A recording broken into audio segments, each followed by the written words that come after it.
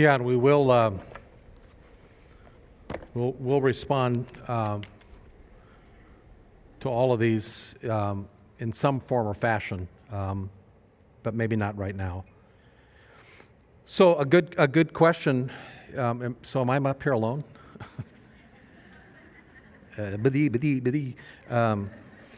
good question that is often looked at is asked from Galatians chapter 3, verse 28. Remember that passage where it says, where Paul says, well, there is neither Jew nor Greek, there's neither slave nor free man, there is neither male nor female, for you are all one in Christ. And if you belong to Christ, then you're Abraham's descendants, heirs according to the promise. So, how does that apply? Well, again, context. What was Paul saying when he was saying there's no male or female, or no Jew or Greek? I mean, obviously, he wasn't saying there's no. I don't recognize that there are Greek speakers or Jewish people. I don't recognize that there are the male gender or the female gender. But the context is telling us, verse 26, he has just said, "For you are all sons of God," or children of God, "through faith in Christ Jesus." For all of you who are baptized into Christ Jesus have clothed yourself with Christ. So in God's salvation economy, it doesn't matter if it's a Gentile or a Jew, black, white, or green, or male or female. The gospel is applicable and is salvific. What Christ did on the cross does not know gender or race or social status or a person's nationality. Anyone who puts their faith and trust in Jesus Christ has full access to the forgiveness, the mercy, and the grace of God, and is welcomed in as a full member of His family. That's what Galatians 5. It is not in a context that he's talking about church order. It's not. It's often maybe times taken out of context and then applied in church order. Context. That's what Galatians 2:28 refers to. Now, yeah. So that's one question.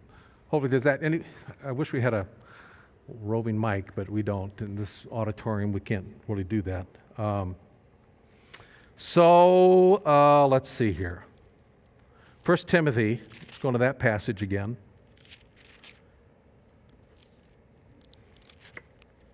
1 Timothy 2:12.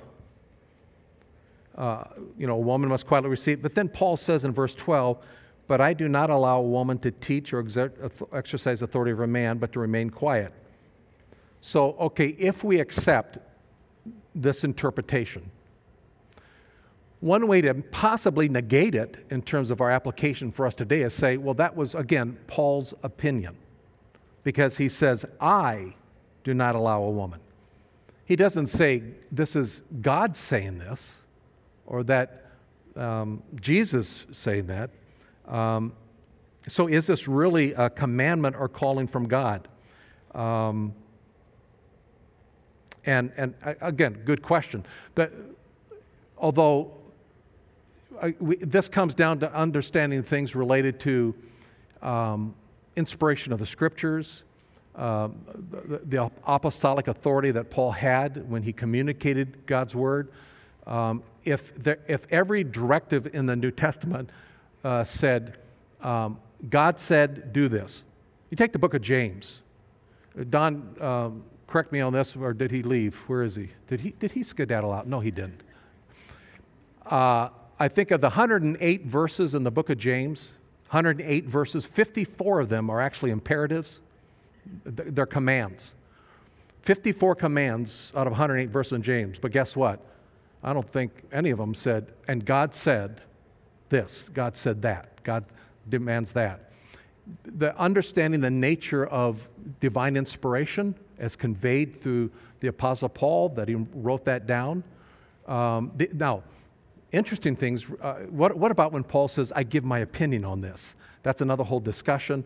But Paul has given instruction to the church. He's speaking as the apostle to the church, and he's giving the instruction.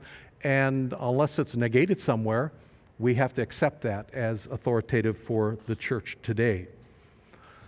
But if we accept these perspectives, and there are roles, differences and roles in the church, and we look at the different roles, that because I can't do this, does it somehow devalue me? So if a woman comes and hears this kind of teaching, is it possible that they could jump to the conclusion, man, I don't think I want to be, I don't think I want a God who is calling me to be silent in the assembly. And it brings in this question again of value and worth. Now, here's how I would respond to that. I am absolutely 100% convinced it has nothing to do with one's value or worth. Now, if a person jumps to that conclusion, well, we'll have to work and be discipled on that. But here's why I can say 100% conclusively, it has nothing to do with one's value or worth. Because God said it does nothing to do with one's value or worth. Value and worth is established in creation. He made them male and female in the image of God. God said, let us make man in our image after our likeness. Who's he talking to? God the Father, God the Son, God the Holy Spirit. Yes, there is a sense of order, but there is equal value and essence in the Godhead. And he says, I'm going to make man in my image. So he takes two distinct creations, man and woman, two distinct genders, sexes, and he says, I want that to reflect my person. One God, yet displayed in three distinct persons, God the Father, God the Son, and Holy Spirit. So he brings two distinct individuals together, man and woman, and he brings them into a one flesh relationship that reflects the honor and the glory of the Trinity. As a woman, your worth and value is as valuable and worth as God the Son and God the Spirit is to God the Father. Just because there are roles does not at all. Now, if you want it to view that way, well, then you know that's a conclusion you'll draw. I'm just telling you, God doesn't draw that conclusion, and neither should we. Role differentiations does not equate to a lack of value and worth. Now, if that were true, I don't want to get too off here, but I think sometimes you women have maybe played that game with us men. Because, okay, granted, maybe we're not quite as intuitive. We haven't been created certain ways, or, we didn't bear children. We can cry when we hit our thumb with a hammer, and you have born children. And, but that does not make men any less valuable because of the role we take. So, yes, there's a place for anyone within the household of God. And I think that's important to reemphasize. This might be a good question for John, but we do see Adam naming his wife pre and post-fall. But what of Genesis 5:2, where it says that God named them? So, in other words, in what sense did Adam name? Genesis 5:2 said, and he created them male and female, and he blessed them and named them man in the day in which they were created. Well, they were, when God created the 6 days of creation, you know, the light and dark and the animal and the vegetation, and he called it out. God said, and it was true. And then on the 6th day, he creates this apex of all creation. Let us create man in our image. Let us form and fashion this highest of all creation.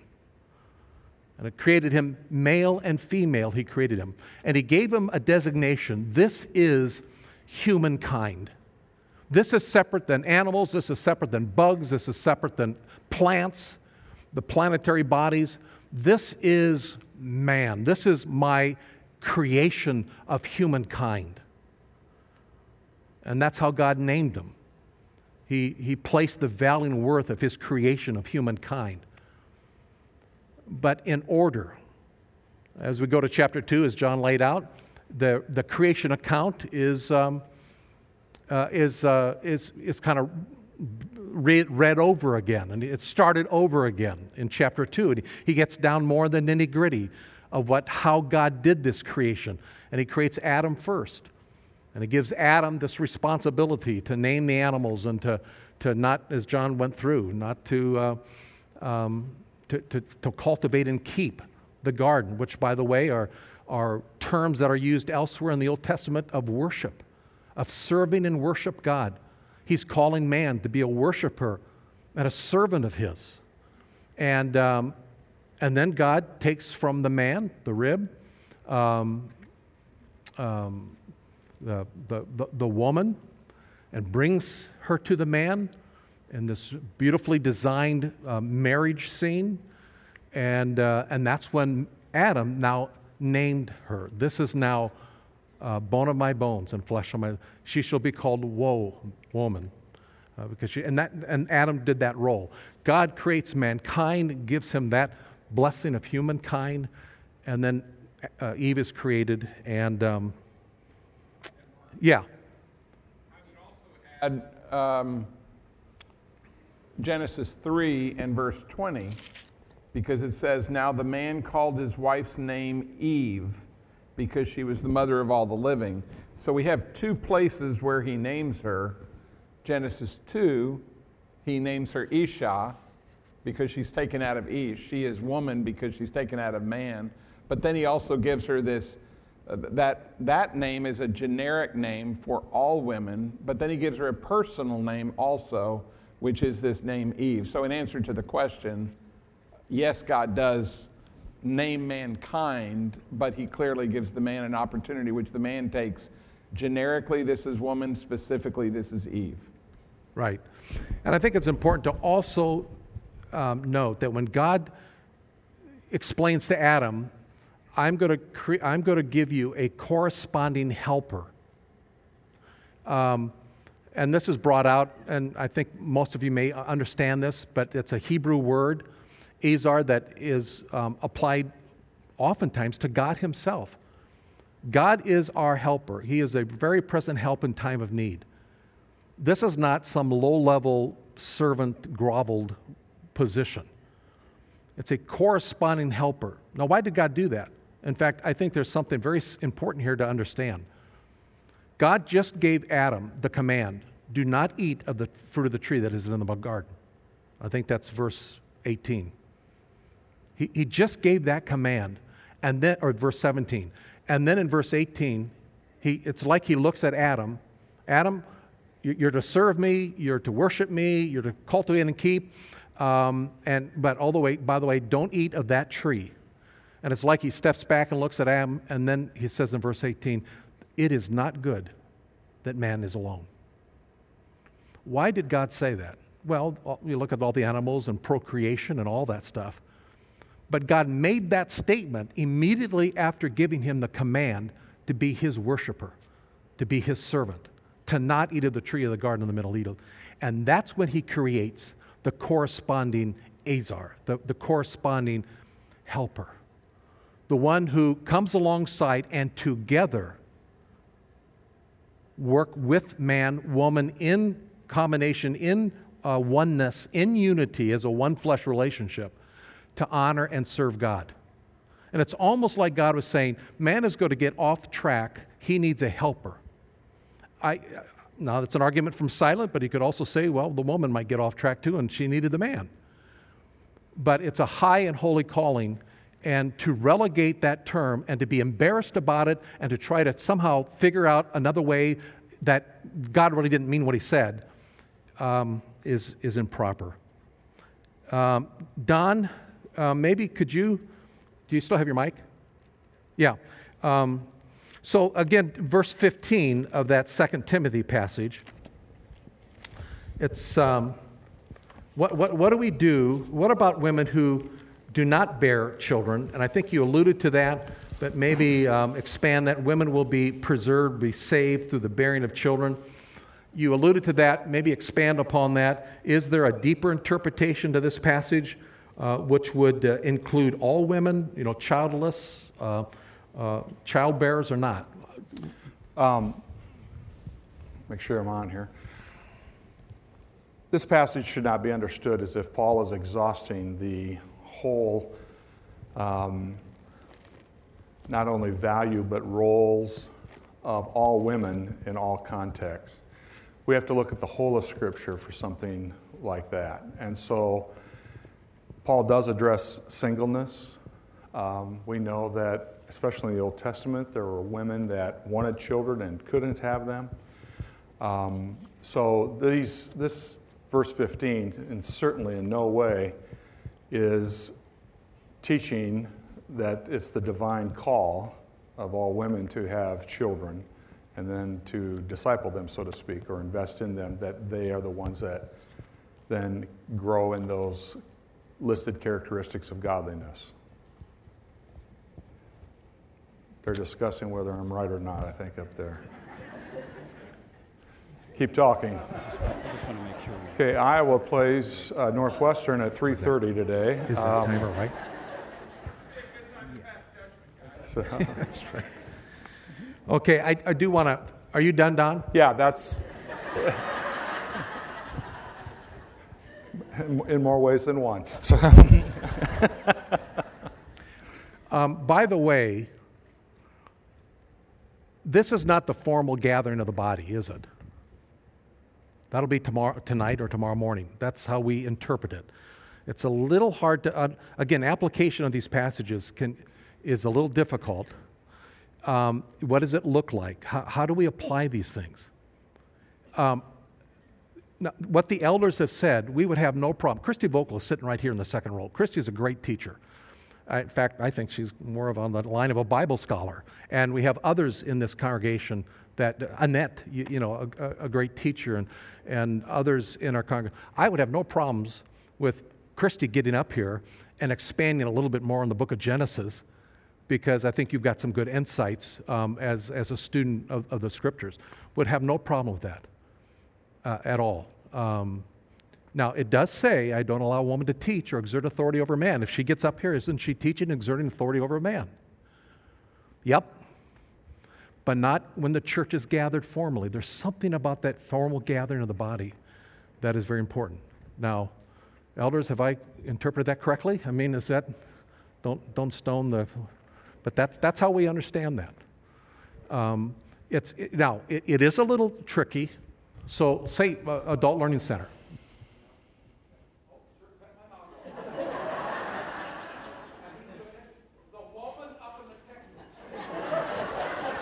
yeah. I think they turned mine on and yours off. I'm sorry. Okay. Exactly. Your battery. All right. May I comment on that, Mark? Okay. Being up in the Adult Learning Center, I concur with Mark that we have gifted women that we've utilized in classes and so forth. The elders have looked at the Learning Center as an extension of the assembly meeting. So we've had that in play in terms of the students who attend those classes being female. But I just wanted to say, I ran out of time when I did I thought I'd easily get my manuscript in 15 minutes, and I was wrong. I just want to say on a personal basis that for me, a lot of the disparities of the role of women in the church that I see in the New Testament have been resolved for me personally by seeing the distinction between the assembly meeting and all other contexts that Christians meet. That has eliminated a vast part of the disparities for me personally, where I'm very comfortable. And so I appreciate that emphasis that Mark has given, and I try to give it myself a little bit, but just on a personal testimony, that's my case. Now let me just invite you into a little elder meeting, because so what about, on the Lord's Day, the Adult Learning Center up there? Yes, it's not in this room, but it is the church gathered on the Lord's Day. Does this still apply to that? And that's, over the years, we've said it probably does, and Don has helped us wrestle with that and see. So we're continuing to wrestle with that, but when it comes to applying these things, would it be easier just to cut them out of the Bible and say, forget it? At times, yes, it would. You happen to be a part of a church that takes very seriously the Scriptures. And so that's why we're agonizing over these things. How do we apply this in a kind of a modern day culture? Because there's things we do today that Apostle Paul probably never even thought of. I know I would have no problem in a sermon, I probably have done it before, to quote from Elizabeth Elliot. I mean, she's with the Lord, but what a great author and great insights. I have no problems doing that. But if Elizabeth Elliot were alive and she came in the assembled meeting, she herself would say, I would not teach or exert authority over man in that assembled meeting.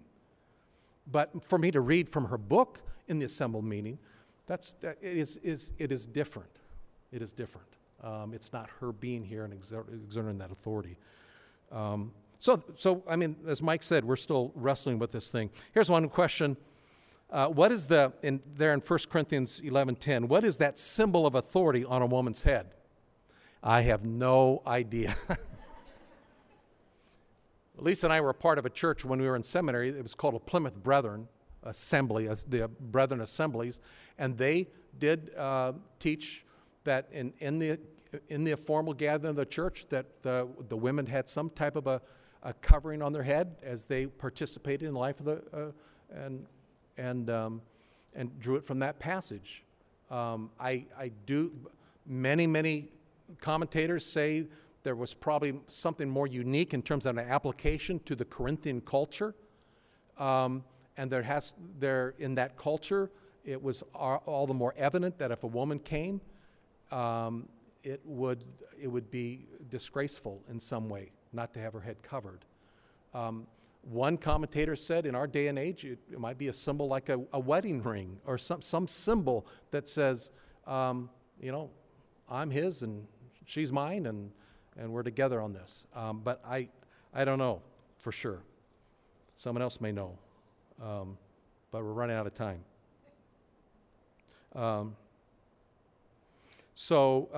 Again, what does it mean when it says that she is the glory of the man in that passage, and man is the glory of Christ? And again, I think in the context of what Paul is talking about, and we have to. This is another hard thing about Bible study. In fact, I want to just give kudos to Christy Vocal on some of this. There is so much background, historical, theological background that we in the 21st century miss. We miss. When I was teaching the book of Luke, I got a nice email from Christy when I was going through the baptism of John and John's baptism, and how that idea of baptism, the mikvahs, that if you go to Israel, you'll see the baptism pools, the mikvahs and the cleansings and the washings, was so very much a part of Jewish society. It isn't part of our society. We don't have mikvahs here where people come into the worship center. You got to go dip in the water and do this ritual cleansing and stuff. And John was doing that out in the desert. He was calling people to repent and be baptized, go through the cleansing, identify. So there's a lot of background and so good students of the Scripture, we have to do our due diligence. We have to do our understanding. So for instance, in this passage, I think Paul has this breadth of understanding coming out of Genesis again. The woman was created second as the corresponding helper so that man can honor God and they together can worship and serve God together. But it was not good for man to be alone. He needed that corresponding helper. And what is her role? How does she bring glory to the man? By coming alongside him and assisting him and giving him insight and wisdom of what it means to honor and glorify God. And you bring glory and honor to the man by not being, you bring honor and glory to the man by being respectful, by being loving and caring, but directive in terms of what the Holy Spirit is teaching you to help that man serve and honor God. It's bringing glory to that man to fulfill your role that has been laid out in the book of Genesis. So that would be one way I would handle that. Maybe one more here. Can I do one more? No? Let me see if it's a hard one. If it's not, then...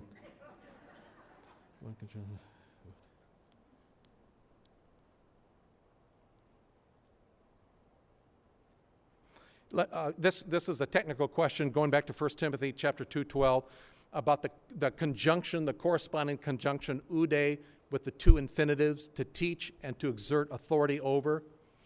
Would there have been another construction used that would have merged the two concepts together? I don't think there would be a different conjunction used. Two different words could have been used, mainly nouns.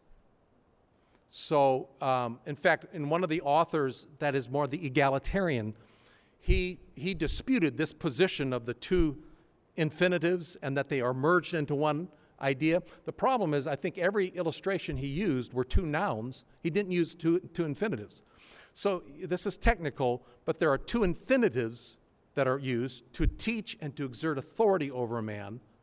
And oude is that corresponding. So in that construction, there will always be two separate ideas. Now, they will convey a similar concept.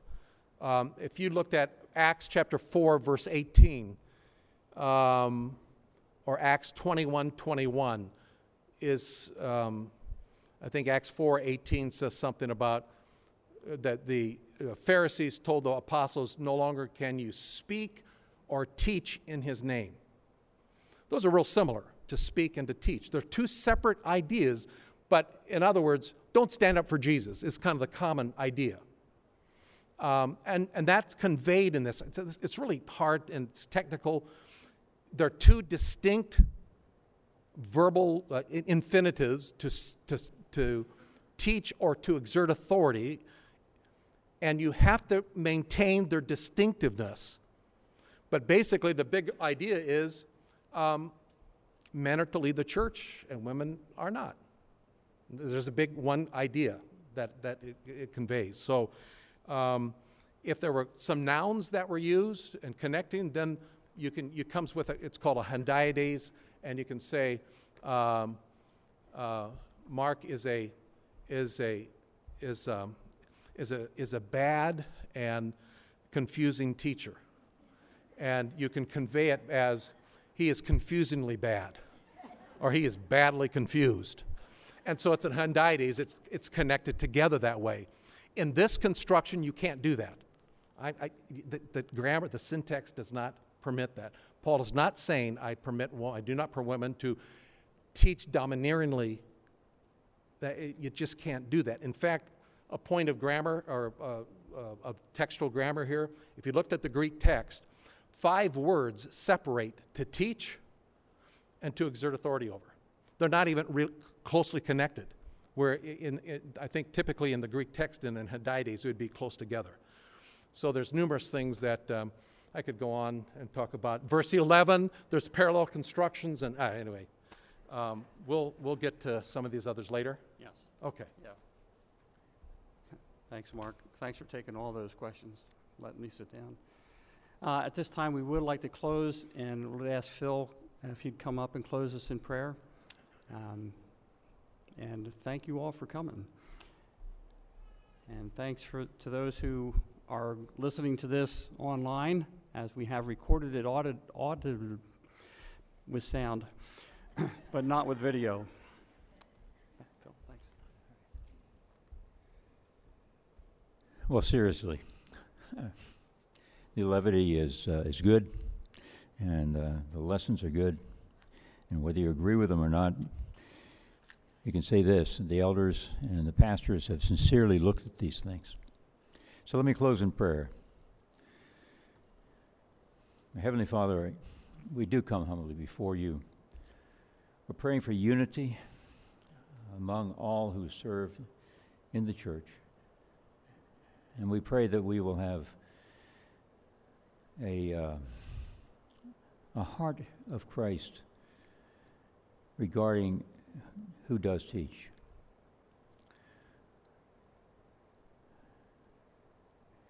Our hearts are regarded as Christ is regarded as the head of the church. Our hearts are sincerely tuned to him. He is the bridegroom, and he will return for man and woman alike, his bride. And in them all will be fulfilled, that we each and together are one. But even now, we are even now washed and justified and being sanctified in his name by your Spirit. You are worthy, Lord, of all power and honor. All glory is yours, Lord. And our worth, as the popular song says, is in Christ alone, not in any externals. And so we set those aside, that we may find in each other equal worthiness unto Christ. You've revealed to us in this church age your purpose, that your church would demonstrate to man and to angel your manifold wisdom, your redemption from the penalty of sin.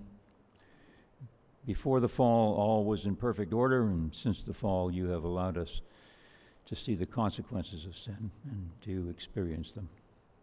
And all nature groans for your return. In this world there will be troubles, revolutions, and all sorts of madness. But you've called us, your church, men and women, saved by your grace, to be light to this world, to glorify you in all that we do.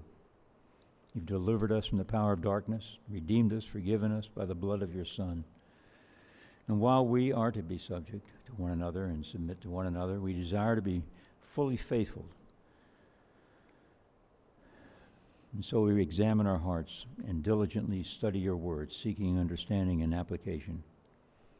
And we continue to do so, for how we may serve according to your will, and certainly not according to our biases. We love your word, Lord. And we ask all this in Jesus' name. Amen.